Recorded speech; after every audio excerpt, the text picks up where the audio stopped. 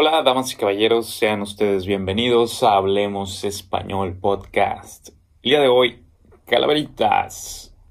Viene Día de Muertos, acaba de pasar Halloween y pues aprovechando estas fechas, el día de hoy les voy a hablar un poco de altar de muertos y un poco de las festividades, tradiciones que tenemos por estos días, como son las calaveritas y disfrazarse de Catrina, de calavera, independientemente de disfraces de Halloween. Quédense al final de este episodio para que aprendan todo lo relacionado con esta festividad de Día de Muertos, una tradición muy mexicana.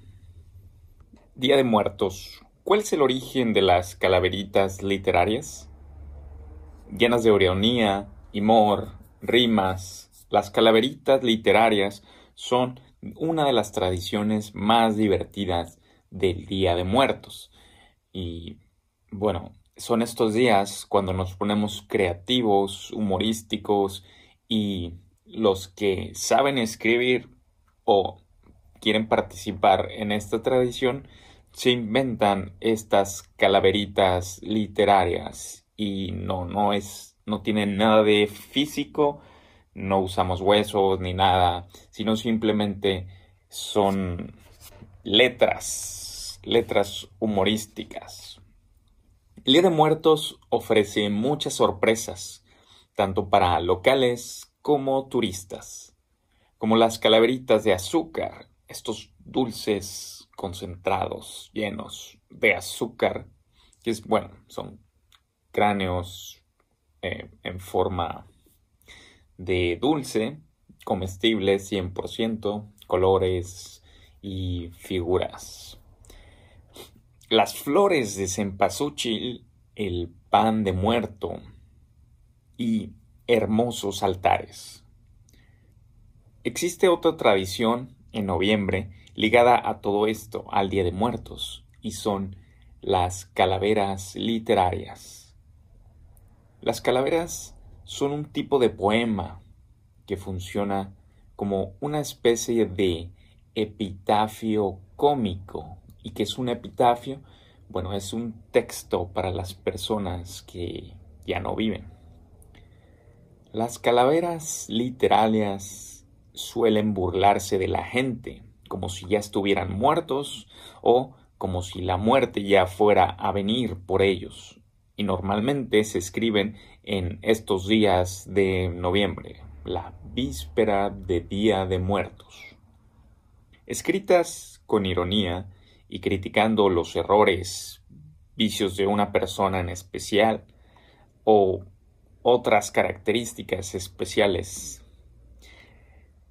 narran su muerte de una manera divertida después de una visita sorpresa de la calaca. Y la calaca es la muerte, también conocida como la huesuda.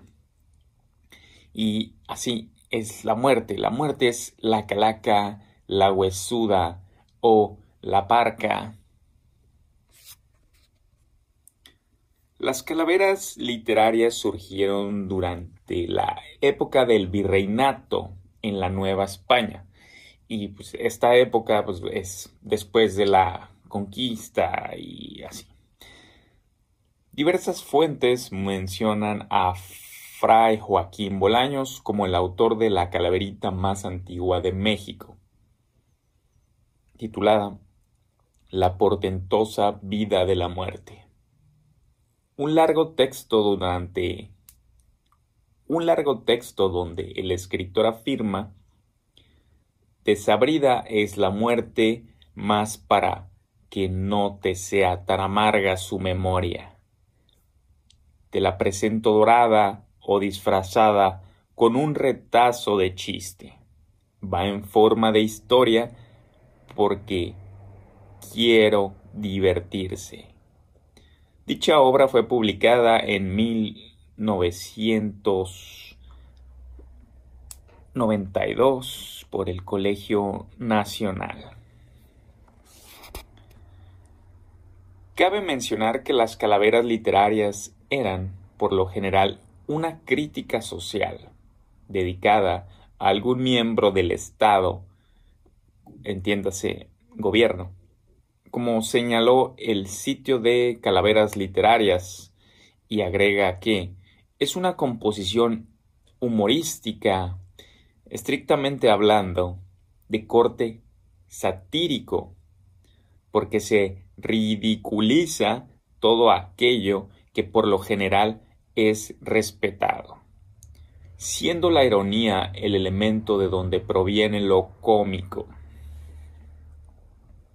Aunque las calaveras literarias fueron reprimidas desde sus inicios, esto no impidió que florecieran en México, independientemente, y se hicieran populares entre la población.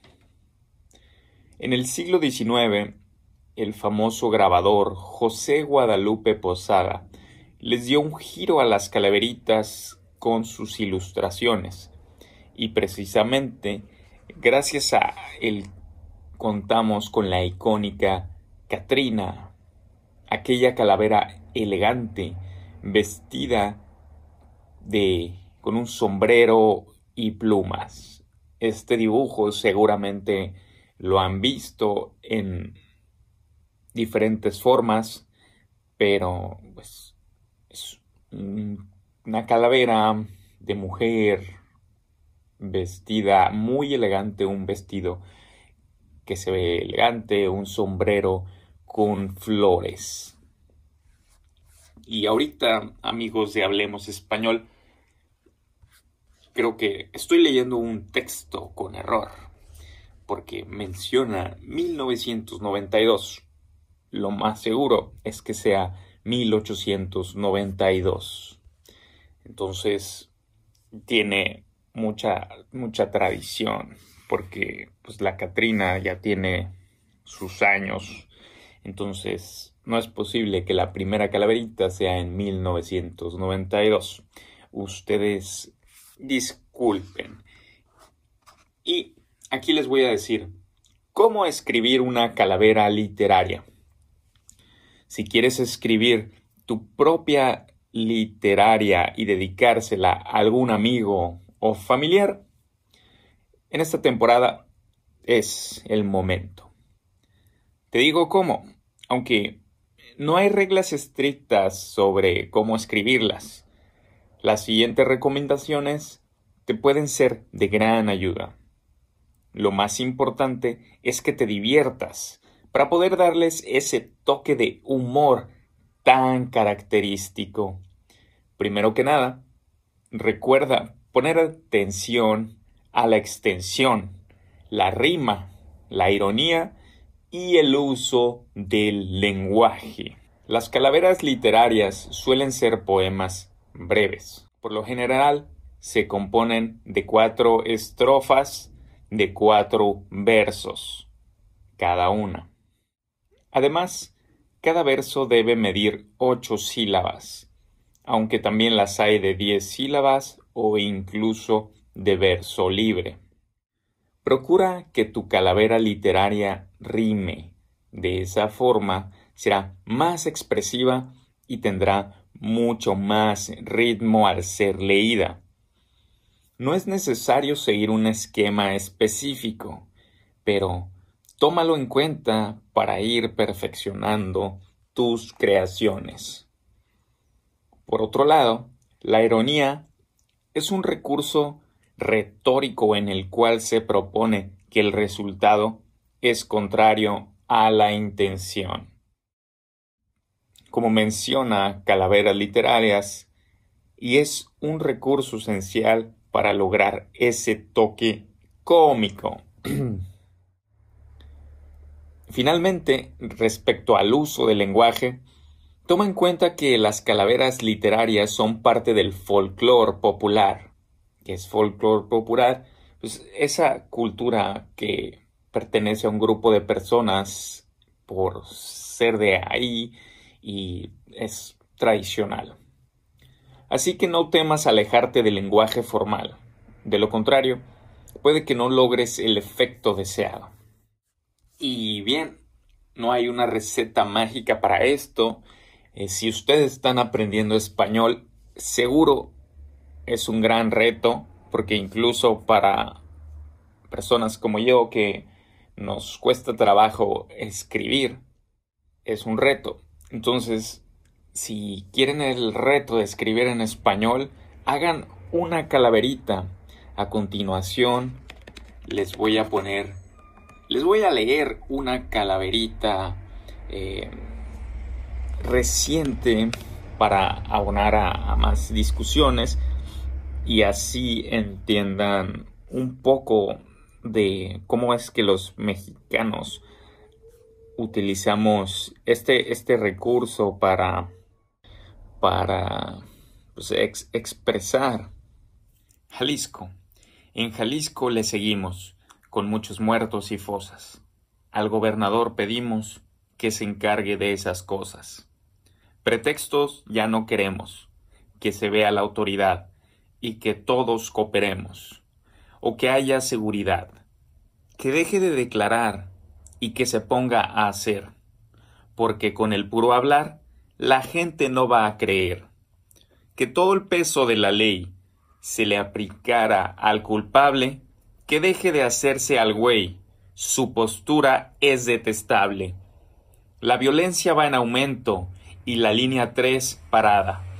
Jalisco no está contento y Alfaro no hace nada. Se nos vino el dengue encima, hecho bastante palpable. El gober solo se anima a decir que no es culpable. Que Andrés Manuel le mandó presupuesto muy chiquito y que éste no le alcanzó para fumigar mosquito. Eso pasa por andar con el presidente arisco y por querer refundar no sé de qué a Jalisco. Es mejor que seguro que en Hacienda Arturo Herrera seguirá siendo muy duro. No le abrirá la cartera. Así paga las tradiciones que Enrique Alfaro le hizo al peje en pasadas elecciones. Ahora, que no se queje. Hizo Andrés Manuel un compromiso de entregar la línea 3 en diciembre y sí lo hizo. Que cumpla, esperamos, pues. Aunque ingenieros y curas nos dicen algo anda mal, socavones y fisuras en santuario y catedral. Popular refrán nos dice, piensa mal y acertarás, que todo bien se realice, y un desastre evitarás. El semáforo saturado, los muertos ya no caben, el personal rebasado, autoridades lo saben. Tecnología ya exportaron, los del forense en mi tierra, cadáveres se encontraron en camión en Inglaterra. En Tlajomulco y Zapopan, igual que en todo el estado, las balaceras provocan que el pueblo siga asustado. Ni la Guardia Nacional ha podido con el AMPA, y la policía local no ayuda, les pone trampa. Ya le cambiaron el nombre, hoy es Metropolitana. La policía, no te asombre, fue y seguirá siendo vana. De don Carlos Lomelí nada se oye, está muy raro. Será porque ahora sí lo desterró Enrique Alfaro. El doctor fue delegado en Jalisco y por denuncia ante el peje fue obligado a presentar su renuncia. ¿O no será que el doctor prepara en próximas fechas lanzar al gobernador sus envenenadas flechas? Que el gobierno sabe mucho de sus negocios y tranzas. Son compañeros de andanzas. Pero Alfaro tiene el mando, aunque los dos son lo mismo, es diferente su bando e igualito su cinismo. De violencia esta vez y también de corrupción. Nos libre Alfaro y después piense en la refundación. ¿Qué tal, amigos de Hablemos Español? Esta calavera fue escrita hace un año por un periodista local de Guadalajara. Se titula Jalisco y es por el estado de Jalisco. La capital es Guadalajara. Y esta calavera hace críticas a las cosas que estuvieron pasando el año pasado y que siguen pasando.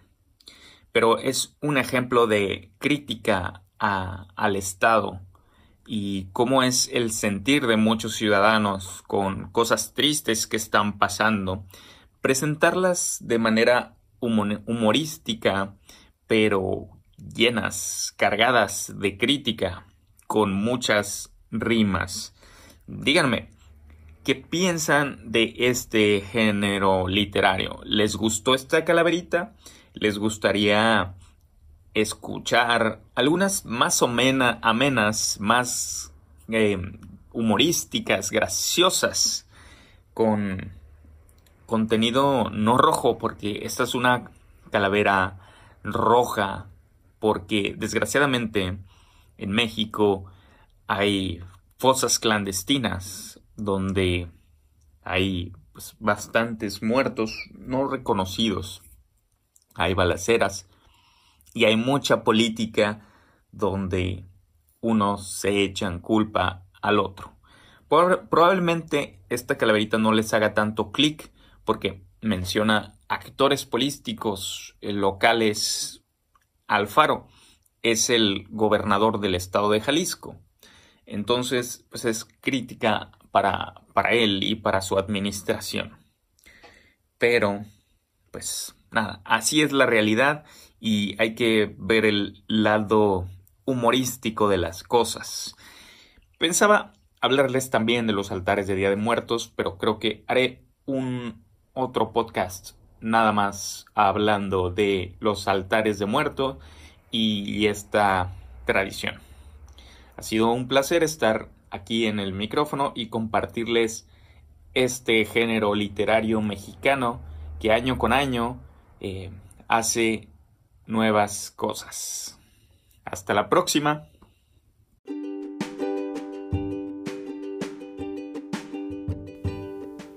Hey, espero y les haya gustado este episodio de Hablemos Español. Puedes pasar a iTunes y dejarme 5 estrellas o puedes seguirme en Instagram, Español Podcast es el Instagram, o el Facebook es Hablemos Español Podcast, es la página. Armando a sus órdenes, y si te ha gustado mucho este episodio, puedes invitarme un café o una cerveza en Patreon. La dirección está en el cuerpo del podcast y hasta la próxima.